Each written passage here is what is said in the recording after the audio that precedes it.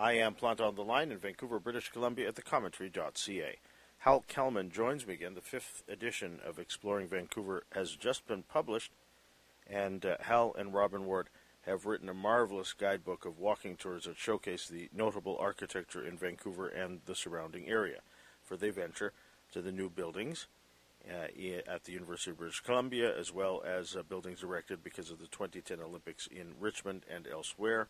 Their tours take us to Surrey, too. I'll ask Hal about this new edition, as well as the previous 4, the first of which was published nearly 50 years ago from Hal's Perch in Victoria, where he lives now and where he joined me from 1 week ago.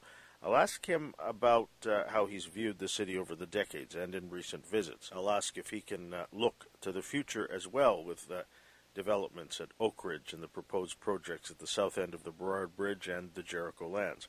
Harold Kalman is a specialist in architectural history and heritage conservation.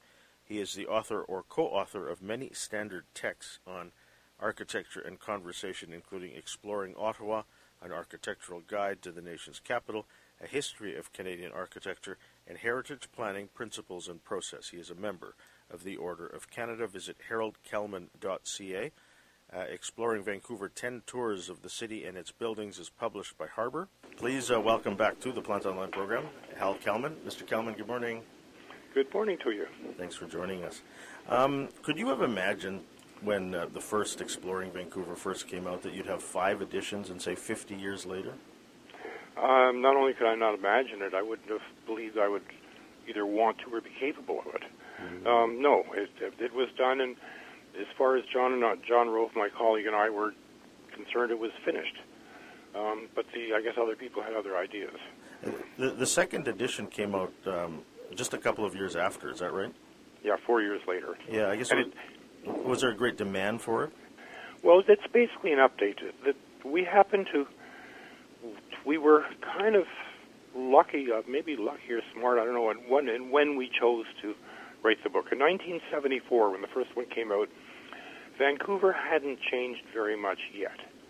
It had a big development boom in the late 1920s and early 30s.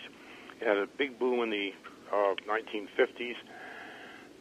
But it was still, the old city was still very much there and very much visible. And nobody thought Vancouver was going to do what it did over the next 50 years, which, the increase in population and just the absolute and utter change. And so we were pressured, I don't know whether it was internal or external, but 1978, just simply to update things. A lot of things had been torn down. We had a section called In Memoriam, which we, thought was kind of cute. But if we had an In Memoriam section in the 5th edition, it'd be larger than the book. I would think, yeah. And we thought it was a fait accompli, but as I said, it somehow took a life of its own. And then we last spoke 11 years ago when the 4th edition came out. Mm-hmm. And I was thinking about the change in those 11 years, say. Mm-hmm. Vancouver's changed a great deal, and so fast, too. Yeah, it's kind of frightening to see the speed with which it's changed and how much it's a different city. Some of us old-timers used to say, oh, it's not Vancouver anymore. No, but it is. It is Vancouver, but it's an entirely different city from what it used to be. And looking back at 50 years, affordability, that's always been a concern, hasn't it? Yeah, but not for architectural historians. and so that brings up a good point then, because they're talking a lot now about Shaughnessy and about whether that neighborhood should be densified, and then there are lots of calls for protecting its heritage and the character of the neighborhood. As an architectural historian, I hate to put you on which side of the fence you sit on, but you must take a side on this. Well, I take a side, but it's not the either or that people are presenting right now. My side is that a city is diverse, and it's diverse in all kinds of ways. The modern usage of diverse happens to, deals with people and their backgrounds. The old use of diverse is what it looks like, and sort of including putting them all together. A good city is diverse, and therefore it has different neighborhoods, and the different neighborhoods should have their character. And back in the 70s, when we started this book, there were 10 neighborhoods, and each of them, well, except for the catch-all at the end, which is the stuff that wasn't caught in the main neighborhoods, They all were defined. We had an introduction, and we said, this is what they are, this is what they look like, this is when they developed, this is what their character is. But as time went on, you couldn't do that so well anymore. And then neighborhoods sort of became defined by imaginary boundaries rather than by built environmental boundaries, which is what they had been before. And now when you have a developer who works around the city who plops his townhouses wherever he can find vacant land, he or she or they, regardless kind of what it is, and when zoning doesn't mean very much anymore. And I know I live in Victoria right now, and Victoria is just eliminating neighborhood zoning entirely. Mm-hmm. We're just going to have one great homogeneous city. And, in the old days, he used to say, look around now while everything still looks different. And it did, and now it's very quickly not looking different. And I think that's really everybody's loss. Yeah. Not speaking as an architectural historian, but sort of as somebody who believes in the sociology of urban living. I think it's a terrible loss. The thing so I live around Fraser and King Edward, and I'll talk about that in a sec because I brought this up with Robin a few days ago. Mm-hmm. There's a lot that we say from the early part of the 20th century, and so we should. Even in my neighborhood, there are houses from the early part of the 20th century that one would never think of knocking down today. But there's a lot of stuff from mid to late 20th century that gets knocked down, whether it's in Shaughnessy or Kerrisdale, other parts of the city that get knocked down for new houses, bigger houses. Do you think more should be done to save those buildings? Well, it's to some extent, yes. To some extent, I think they have to have a life of their own and go where they go. One can't be a diehard preservationist all the way through. I may have started that, and I may be in some aspects of my current professional life a preservationist. But this book isn't about preservation. That was a sub-theme in earlier editions, and I guess it's a sub-theme now. But it's really about what the city looks like and what the urban form is. So, to take your area, it was all small, single-family houses, so-called working class, with a so-called, some of it, I'm trying to remember, CPR background. And it's just not that anymore, because it's become a place that people of various incomes might live, and you know the area better than I can, so you can speak to it better than I can. By the way, Joe, I should sort of say for your readers' sake, I have to give full disclosure. I decamped from Vancouver about 10 years ago, and I live in Victoria now. Yeah. And Robin decamped, as you know, also, and he lives in Scotland. So we have our little feelings about people who used to know Vancouver really well and don't know it so well anymore, which means we're very, very open to corrections. We did our best, and we went on every tour as we wrote it. But there's some things, and we both read a lot about Vancouver and subscribe to Vancouver journalism. But whatever, and end of full disclosure. Yeah, but it's a marvelous. You've started these marvelous discussions amongst readers in terms of what we consider Vancouver, what we consider Vancouver as, or what it should be. In terms of, by the way, I mentioned I was going to bring up my neighborhood. In all 5 editions, there's scarcely anything in the books from the area where I live. In this new edition, you do write about Mountain View Cemetery, which is pretty close to where I live. Is it because this neighborhood is just not interesting, say? It's because it was considered not interesting, which is a different kind of statement. Interesting to us in the early days when we did the book was something somehow outstanding. And then in the architectural history business, which I do when I wear my academic cap, somebody came up with the idea these things are significant, and these things, to use the word they use, is representative. And we had kind of overlooked the representative stuff because it doesn't ring any bells and it doesn't make any headlines and it doesn't get written about in architectural journals. And I think we had a little bit too much of the eye of the elitist architect. And I think we're both becoming more democratic, although I'm not sure I'm a fan of the world being a terribly totally democratic place, but that's a subject for another conversation. In the book, you do write about Jameson House on West Hastings, the old post office on Georgia, where the facade of the old building is retained and then something new comes up altogether above it. Yeah. Do you find that a good use, say, of the land as well as preservation? I used to hate, we call it facadism. I used to hate facadism. I kind of believed in, I guess in a purist sort of way, conserve, preserve, whatever word you use, most of it, or just give it up. Yeah. But I think I'm becoming more of a pragmatist, and I realize that for a lot of reasons beyond whether they have any architectural significance, there are reasons that things have to change. We didn't think about land use zoning and property values in the first two editions. They weren't very important. Now they're what it's all about. Yeah. And it changes the paradigm entirely. And being from the old school, I'm not sure that I really totally comprehend the new paradigm. What do you make of the new developments at Seneca at the south end of the Burrard Bridge and in the Jericho lands? These are developments that are being run by First Nations communities. The First Nations part I applaud. Yeah. The density I abhor. Mm-hmm. I just find it, and they're allegedly done by First Nations, but they all have white-skinned developers, and so they are not really one culture's buildings. In each case, the owners have latched onto a developer who builds buildings better, and so they become a bit of a hybrid. But I think the thing that really distresses me is the density. Then that Vancouver is going, well, for years. I mean, when I was a kid here, or I wasn't a kid, but I was first in Vancouver, we talked about Manhattanization, which was an awful word. And I remember we used it first in the area around Robson Street and things like that, which were just then starting to change from teeny tiny German bakeries to high-rises. And we said we don't want Vancouver to Manhattanize. Well, it did. I mean, Vancouver is now great. It was a regional city, and that's now an international city.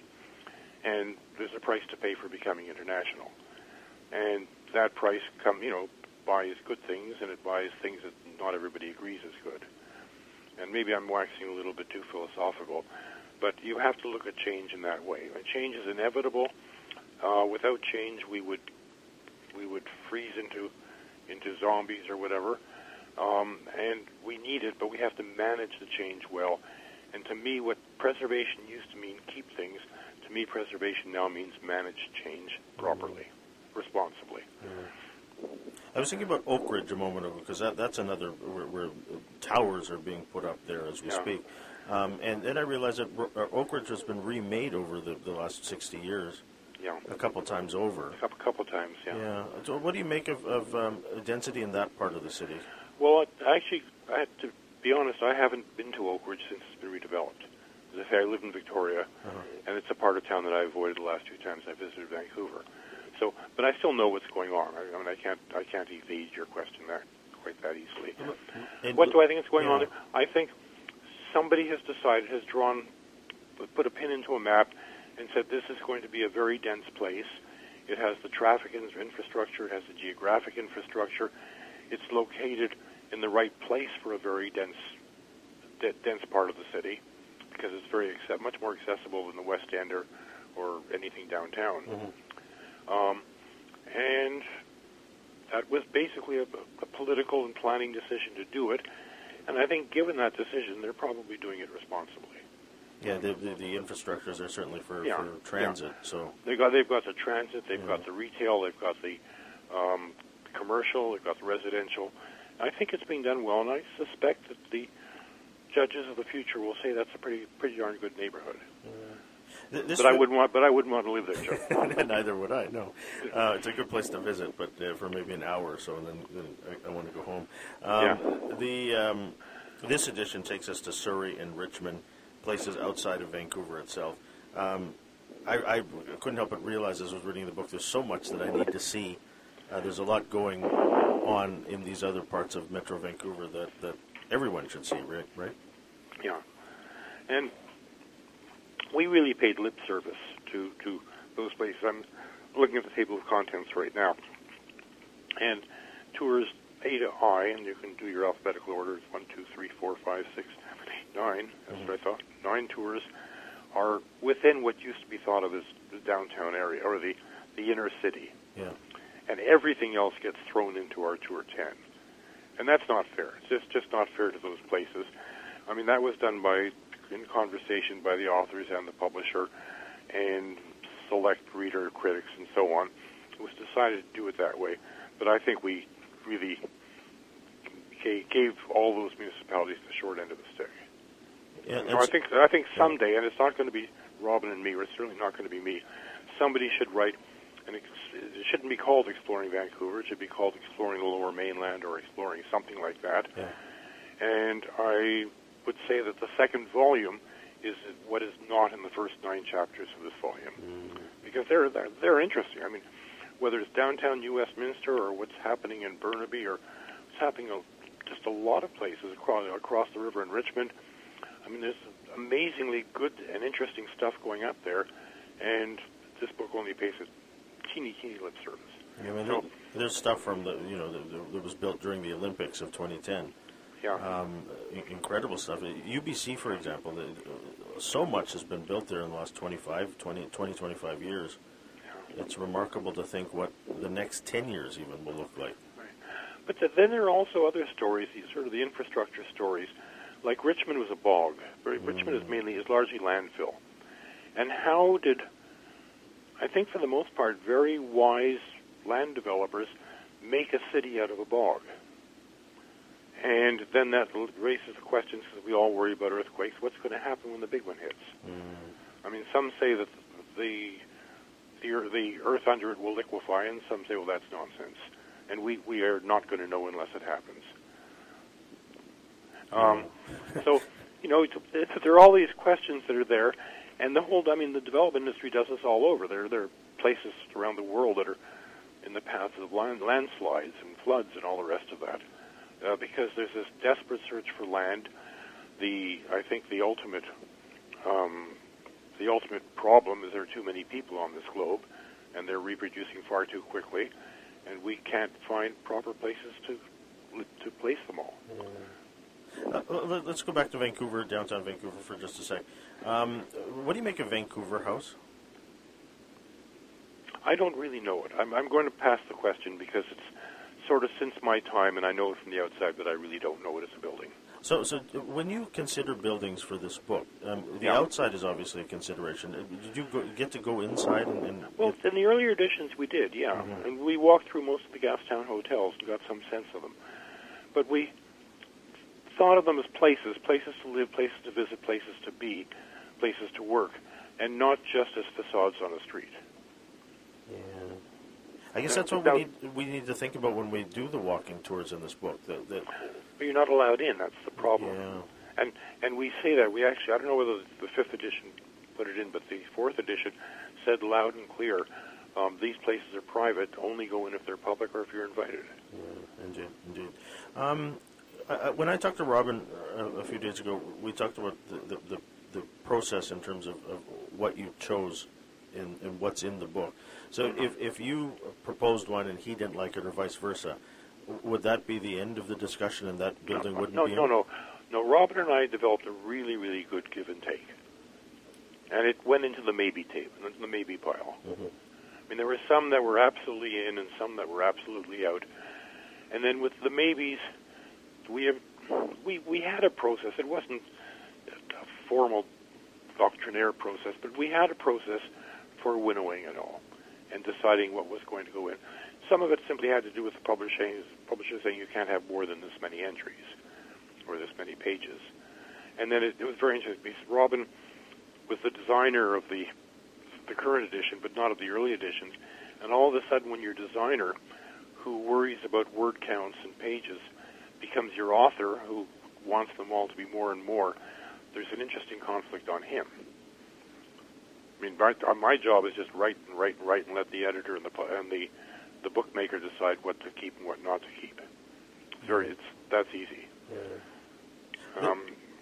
Yeah. The photographs are great, but I have to say I love the first 2 editions when they were in black and white. There's something about that. John Rofe is a professional photographer. Robin is a very good photographer. He's a very good artist, and he has a very, very good artist's eye. But John used a large format camera, and he manipulated the picture in a way that only a professional photographer can do. I mean, that was John's job. John was a photographer. Robin is a man of many talents, and photography is one of them. And I'm not in any way downplaying it. He did a hell of a good job, if I may say that word on air. Yeah. But it's still not his primary occupation, or it's one of his primary occupations, I guess. Yeah. And then he also uses a small format camera, a smaller. And you can't capture downtown buildings with a small camera. I mean, John used occasionally 8 by 10, but he used 4 by 5 most of the time, and that really gives you a lot of license, among other things, to not get perspective distortion. What? How often do you get back to Vancouver? Not very often at all right now. I kind of like Victoria, and I kind of feel that I enjoyed my time in the big city, and now I'm enjoying my time in the small city. May I ask what neighborhood you lived in? In Vancouver? Yeah. In Kerrisdale and in Kitsilano. And because when I ask people who have left Vancouver, I always ask them where they live, because I'm interested to know what neighborhoods they lived in. And almost everybody I talk to say that whatever neighborhood they lived in was the best. I'm not sure that. I shouldn't say this if I'm the author of a book on Vancouver, but I found Vancouver becoming not a nice place to live for me. And I think it had to do with my age and my values and the memories I had of the place. So it was a very personal, and my wife as well. I mean, the two of us very easily made a joint decision. We had other reasons that had nothing to do with Vancouver, but we had every reason in the books to move to Victoria, and we're very glad we did. And we miss the dickens out of Vancouver. I mean, being able to shop at all those places and get those things. Victoria just has a tiny selection of the stuff Vancouver has, and so you learn to live differently. When you do get back, though, is there a place that you have to see? No, not as such. No, not even my old house. But let's say you had to come back this weekend. Yeah. Would there be a place that you wanted to see, like some of these new buildings, like Tilly's Garden? No, I would be drawn by food. I would be drawn by restaurants more than anything else. That's as good a reason to come to any city, really. Yeah. And Vancouver's done wonderfully in that regard. Yeah. And we miss that selection. Victoria's not a bad place to live either, is it? Oh, it's a wonderful place to live. And the quality of life here, measured in most metrics, is far, far superior. And my wife and I are very lucky to be living in a place that's very special, right on the water. Yeah. And you just can't beat it. Yeah. When you look back, because I know that you have all 5 editions in front of you there of Exploring Vancouver. Yeah. Yep. You were working with a deadline in terms of getting the book together, but did you have this in front of mind or back of mind even, that you were creating something for posterity, that you were capturing history, as it were? Yeah, very much so. And by the time the 3rd edition came, we realized we were. And with the 5th edition, so much so. And so each one is a slice of time, and they're roughly a decade apart. I wrote down the dates just before you phoned. 1974, 1978. But see, that 78 is really only an update of 74. It's not a new book. Then 1993 is 15 years. 2012 is 19 years. 2023 is 11 years. And so it's sort of 1 to 2 decades apart. And enormous change has happened in each case. Can you imagine, though, Hal, what the, if there is a 6th edition, what Vancouver will look like? No, and I won't write it either. No, I can't. I don't really want to, because to some extent, and as you get older, more so, you live partly with your past memories. I don't live in Vancouver anymore, so it's only past memories. When I come, it's for short visits, and it's for a specific reason. It's not to be a tourist. So, but I'm exceptional. But of course, Robin's the same way too, because he decamped as well. So maybe it says something. You get to know Vancouver too well, you have to leave it. I don't know. Someone who's lived here in all of his 41 years, I don't know. I don't know if I'd want to leave it at this point. Yeah. This is such a fun book as well. I remember when I first saw the first two editions in elementary school, just enjoying spending so much time with them. I think I've told you this before. What are the discussions or the comments that you've been getting from readers, especially with this fifth edition? Have they been telling you what you're missing, say? With a few of those, there's been relatively little feedback. Maybe the publisher got more than we did. I don't know. But yes, I've gotten letters, but relatively few. I think they probably look at the fact that there are two authors and a publisher, and they get scared of writing anybody. But that's, yeah, everybody has a suggestion. You forgot Aunt Sally's house. I'm sorry, Aunt Sally, but we did our best. But we take down, every time somebody suggested something in the past, we wrote it down. And we definitely looked at it before we did the next edition. And sometimes we heeded their advice, sometimes we didn't. There have been, a lot of readers have had absolute, just factual corrections, which are fabulous. You know, my house wasn't built in 1914, it was built in 1916, and I have the papers to prove it. Yeah. Good, thank you. And it's very hard because the other writer in me is an academic writer. And academic writers use footnotes. And back in 1974, and the years before that, the challenge, and I was part of a university faculty then. I was on UBC faculty. And so everything I did, aside from that, was academic. And the idea of writing a book without footnotes frightened me. Yeah. But we managed it. And then having Robin as a colleague sort of makes things easier because Robin is not an academic. And his background is journalism. He wrote fabulous stuff for the Vancouver Sun in years gone by. And we thought there was a really good balance of the journalist and the historian. Well, I hate to think there won't be a sixth edition of this book. You never know. Robin is keener than I am, and there very well could be. It would come with my blessing, and if they wanted me to read and comment, I would. But there's no way I'd slog through the streets again looking at buildings. I just hope there's something from my neighborhood this time. Well, I'm sorry about your neighborhood. I mean, maybe we should do a 5th and a half edition and add half a tour or something like that. But I think that's the whole point. The King Edward really wasn't very interesting, and the whole East End the East Side wasn't very interesting. It just wasn't considered. All the voices on Vancouver were West Side voices. And the East Side didn't have a voice. It didn't have the local newspapers that counted.